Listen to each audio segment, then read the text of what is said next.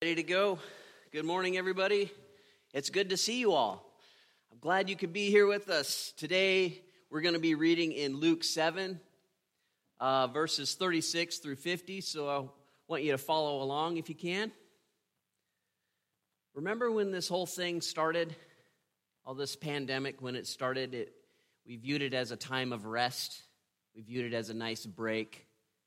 Well, as time goes on, rest is getting changed to unrest. It's becoming more and more restless. And a verse that keeps popping into my mind the more I look at social media and the news is what Jesus said on the Sermon on the Mount. He said, "Blessed are the peacemakers, for they are the children of God." God's children are peacemakers. And I feel led to exhort everyone, all the believers out there, to be one of the peacemakers in the midst of this. There's lots and lots of division right now. Lots of fingers being pointed, lots of insults. There's lots of disagreement. Should we reopen? Should we stay closed? Should we wear a mask or should we not wear a mask? I feel called to ask you to be the one that calls out for listening and dialogue, even in the midst of diverse thoughts and disagreement. To maintain peace even when we disagree. We all have two ears and one mouth, and it's there for a reason. So I'm asking everybody to continue to be patient, to be compassionate, to be merciful towards each other, and to be slow to anger. And we do this because God is that. It says in Psalm 103, "The Lord is compassionate and gracious. He is slow to anger. He's abounding in love. He will not always accuse, nor will he harbor his anger forever.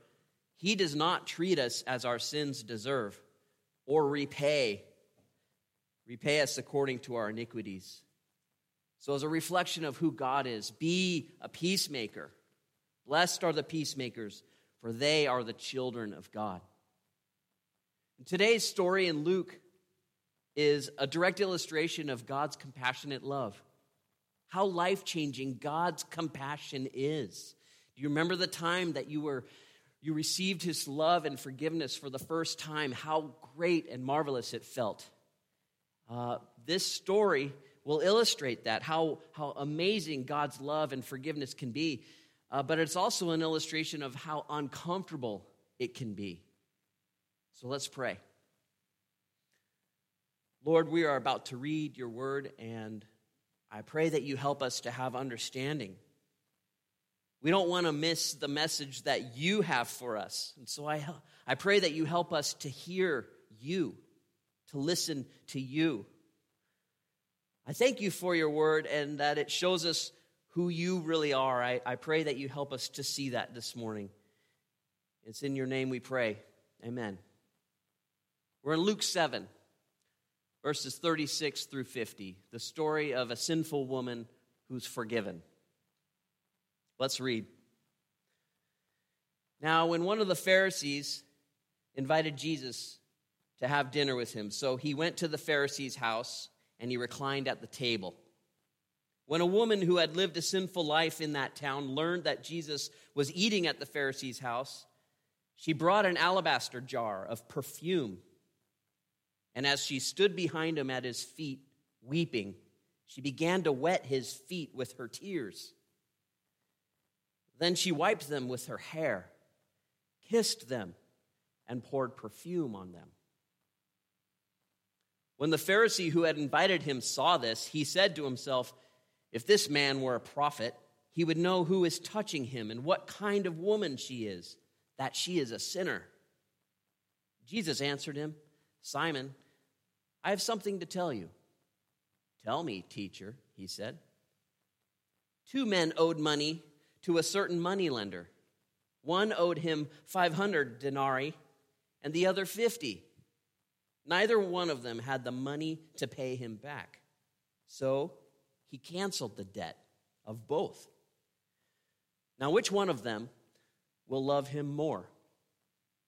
Simon replied, "I suppose the one who had the bigger debt canceled." "You have judged correctly," Jesus said. And then he turned to the woman. And he said to Simon, "Do you see this woman? I came into your house. You did not give me any water for my feet, but she has wet my feet with her tears and wiped them with her hair. You did not give me a kiss, but this woman, from the time I entered, has not stopped kissing my feet. You did not put oil on my head, but she has poured perfume on my feet. Therefore, I tell you, her many sins have been forgiven, for she loved much. But he who has been forgiven little loves little." Well, then Jesus said to her, "Your sins are forgiven." The other guests began to say among themselves, "Who is this who even forgives sins?" Jesus said to the woman, "Your faith has saved you. Go in peace." In our story today, we have Jesus. We have this Pharisee named Simon. We have this woman who has a reputation in that town. And then there's us and the audience sitting around the table listening to this going on. And if you remember from last week and the week before, we've learned that the Pharisees have some strong doubts about who Jesus really is. They did not resonate with the way he was doing things. Jesus wasn't doing things the way they did things. He wasn't doing things the way they thought he should do things. And they went so far as to call Jesus a glutton and a drunkard. And to top it off, their highest criticism of him was that he was a friend to these tax collectors and sinners. And those were people that, in the Pharisees' minds, were people reserved for God's wrath and judgment. And Jesus was aligning himself with them. In their minds, he was the furthest thing from Messiah. Apparently, they knew better than God, right? And at best, in their minds, Jesus could have been a prophet because of the power of God going out from him and the miracles that were happening. But they weren't even too sure about that. And so one day, perhaps on the Sabbath, like after synagogue, after church, Simon the Pharisee invites Jesus to be his guest at his house for a meal. And so these meals, the way it's set up is that there's a table in the middle of the room, and there are couches surrounding the table. The guests would recline on a couch with their head at the table and their feet away. And it was also common that in this room, an audience would be allowed to come in and sit along the walls of the room so that they could listen to the conversation of the people who were sitting at the table.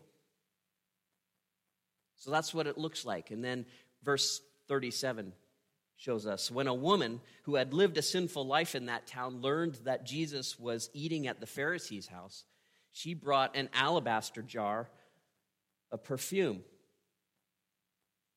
So in walks this woman into this room, the one with the reputation, the one who had lived a sinful life. There's no specifics about what she was doing, about the sin in her life. Perhaps she had a child out of wedlock, or perhaps some speculate that she was a prostitute. There is no specifics given in it, and so they don't really matter. Otherwise, they'd be mentioned here in the story. The thing that matters is what she's doing right now. She learns that Jesus is at Simon's house, so she goes and she gets an alabaster jar of perfume. You know what alabaster is? It's this stone used to make carvings, but this one is holding perfume. It's a container holding perfume, and it's the expensive stuff. It's the good stuff. It cost her a lot to get this stuff. And she comes directly to Jesus with this, and she's weeping. Why? Why is she weeping? What is this about? In this whole story, she has no words. She's just weeping. The word for weeping here means she's raining tears. Tears are flowing out of her eyes like raindrops. So enter the story with me. Can you imagine seeing this? Can you see the tears dropping from her eyes and hitting Jesus' feet? And can you imagine the sound of this grown woman weeping? The sobs, the weeps. The tears are raining on Jesus' feet, turning the dust on his feet into mud. And this is at a meal. This is supposed to be a dinner, right? And this is happening. And she unties her hair and she begins to wipe Jesus' feet with her hair. And then she starts to kiss them. She kisses Jesus' feet. This is no ordinary kiss either. The description of this kiss is the same description that is given later in the book of Luke, when the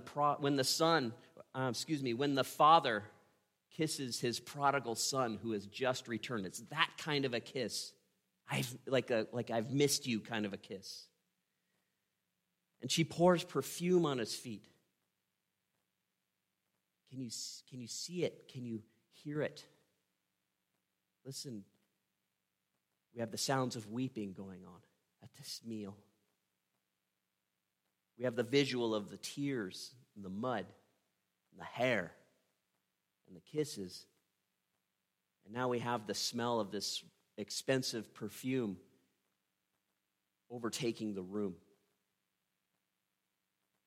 And some would describe this scene as beautiful, as bold, as shocking. But the Pharisee is clearly uncomfortable with this. He doesn't like it. This thing that's happening at his house. Verse 39 says, when the Pharisee who had invited Jesus, he saw this, he said to himself, if this man were a prophet, he would know who is touching him and what kind of woman she is, that she is a sinner.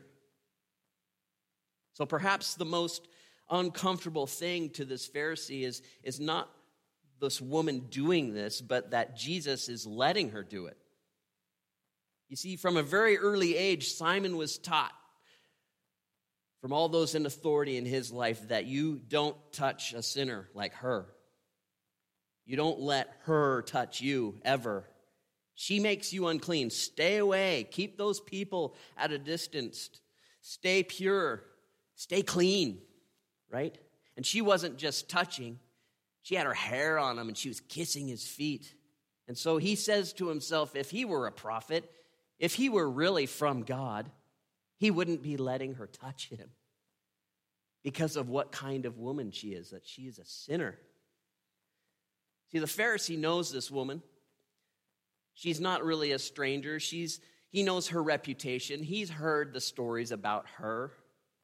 Right? And he makes the assumption that Jesus should have the same perspective and belief as him. But he learns that Jesus sees things differently. And for him, it's extremely uncomfortable.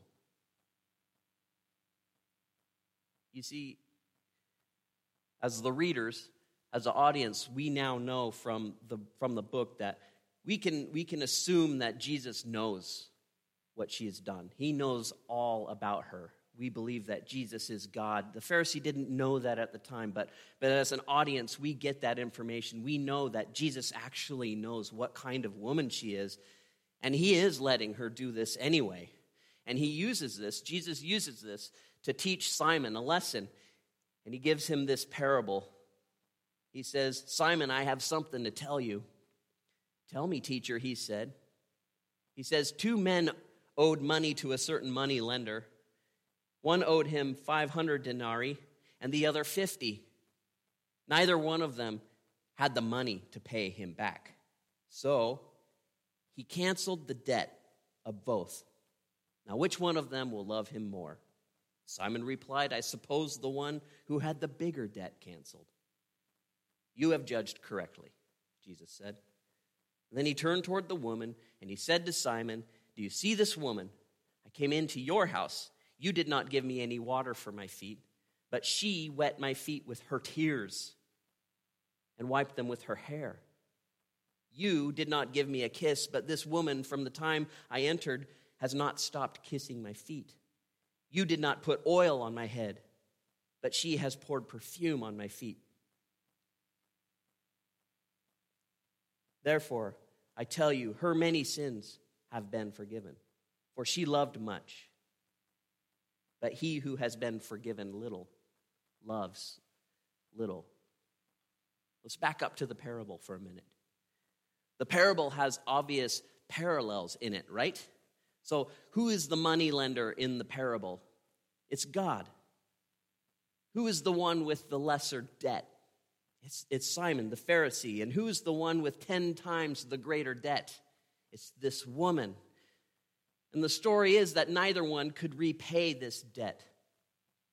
And the moneylender canceled their debt, which was very out of character for a moneylender to do. It's a ridiculous idea. And perhaps that's why Simon sounds so reluctant to answer Jesus' question. He canceled the debts of both. Which one will love him more? I suppose the one with the bigger debt. I suppose.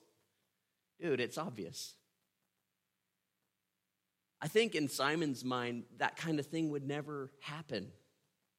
It's unheard of for a moneylender to just cancel debt like that. But Jesus wants to point something out to him about God that he doesn't quite realize. He starts to compare the two, this woman and Simon. They both have debt of sin. He says to Simon, "You did not wash my feet with water." You know, that's a tradition. It's a gesture of hospitality. It's not a requirement in the law or anything like that, but it is a sign. It's a minimal gesture of hospitality to wash your guests' feet when they come in, or have their feet washed when they come into the house. But she wet my feet with her tears. You know, and if you do any kind of research on tears and what God thinks of our tears, you will be surprised. Tears are so important to God. They are very precious to the Lord. Look it up. You did not greet me with the kiss. Again, this is like a standard greeting like you see on the movies. You know, hey, it's good to see you. Hey, thank you for being here. It's a blessing kiss. You did not give me even that minimal gesture of hospitality, but she has not stopped kissing my feet. And you did not pour oil on my head. Again, this is just a minimal gesture, a small tradition of hospitality, of blessing with inexpensive olive oil. But she has poured perfume, expensive perfume, on my feet. Well, why is she weeping? Why is she doing this? Is it guilt? Is it gratitude? The parable illustrates that sometime earlier, maybe it was that day, maybe it was earlier that week, she had heard the good news that her sins are forgiven. Her debt was canceled. She heard, your debt is canceled. The weight of that debt has been lifted. Her actions are because she's grateful. She loves. She's forgiven. Therefore, I tell you, her many sins have been forgiven, for she loved much. But he who has been forgiven little loves little. And Jesus said to her, your sins are forgiven. And the other guests begin to say among themselves, who is this who even forgives sins? And Jesus said to the woman, your faith has saved you. Go in peace. You know, as I read this, to be honest, the way it's worded here sounds like two things simultaneously. One is she's forgiven because she's come to Jesus and she's loved him. And it also sounds like she's loving him because she's been forgiven, right? She loves him much because she's been forgiven much. And I think the only one who really seems to know what's going on in everybody's heart here is Jesus. Now, I love this woman's boldness in this story. She enters a house where she is unwanted. She enters into a group of people who don't like her. And all eyes are on her. And she just goes right by them all and goes straight to Jesus with no pretense. There's no pretending with her. It's all out in the open. She gets real. And Jesus delights in it. Jesus delights in her. He is with her in this. He stood up for her, right? And she is the one who goes with peace from God.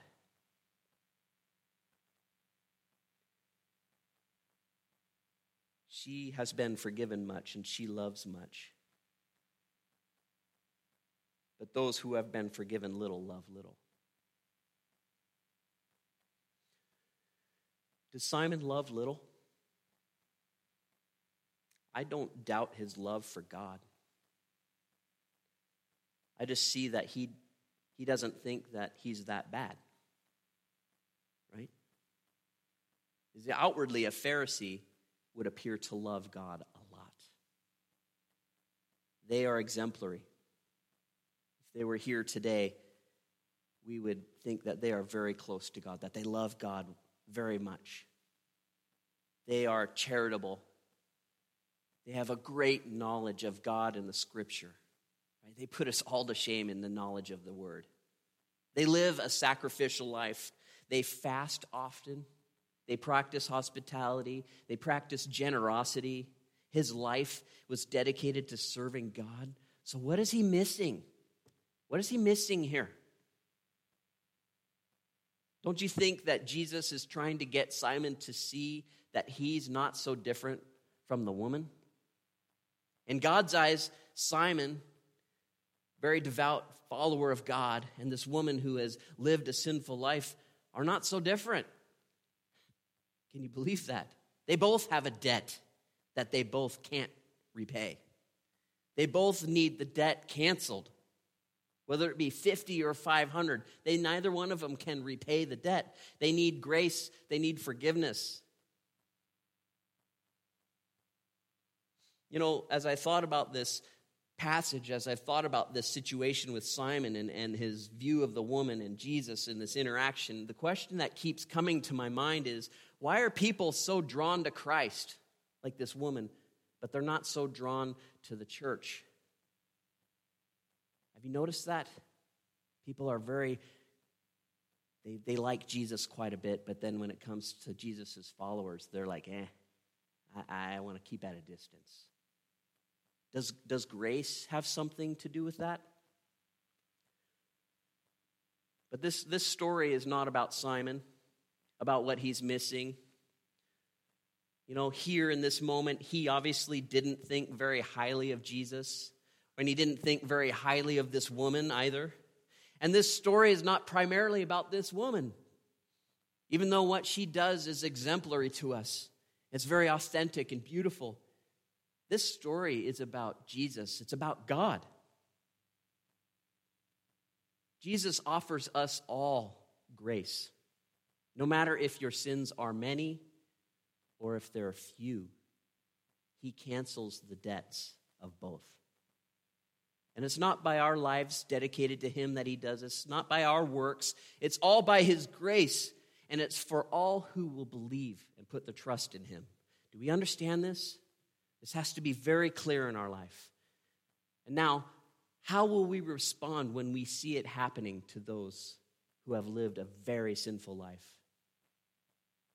I think the picture that is in my imagination is what the story could have been. What the story should have been if Simon had also had faith in Jesus. Just imagine what this story would have looked like. If Simon had also been blown away by the grace given to him, by his debt that was canceled, they could have all shared in her tears with her, right? Just think of everybody in that room, around that table.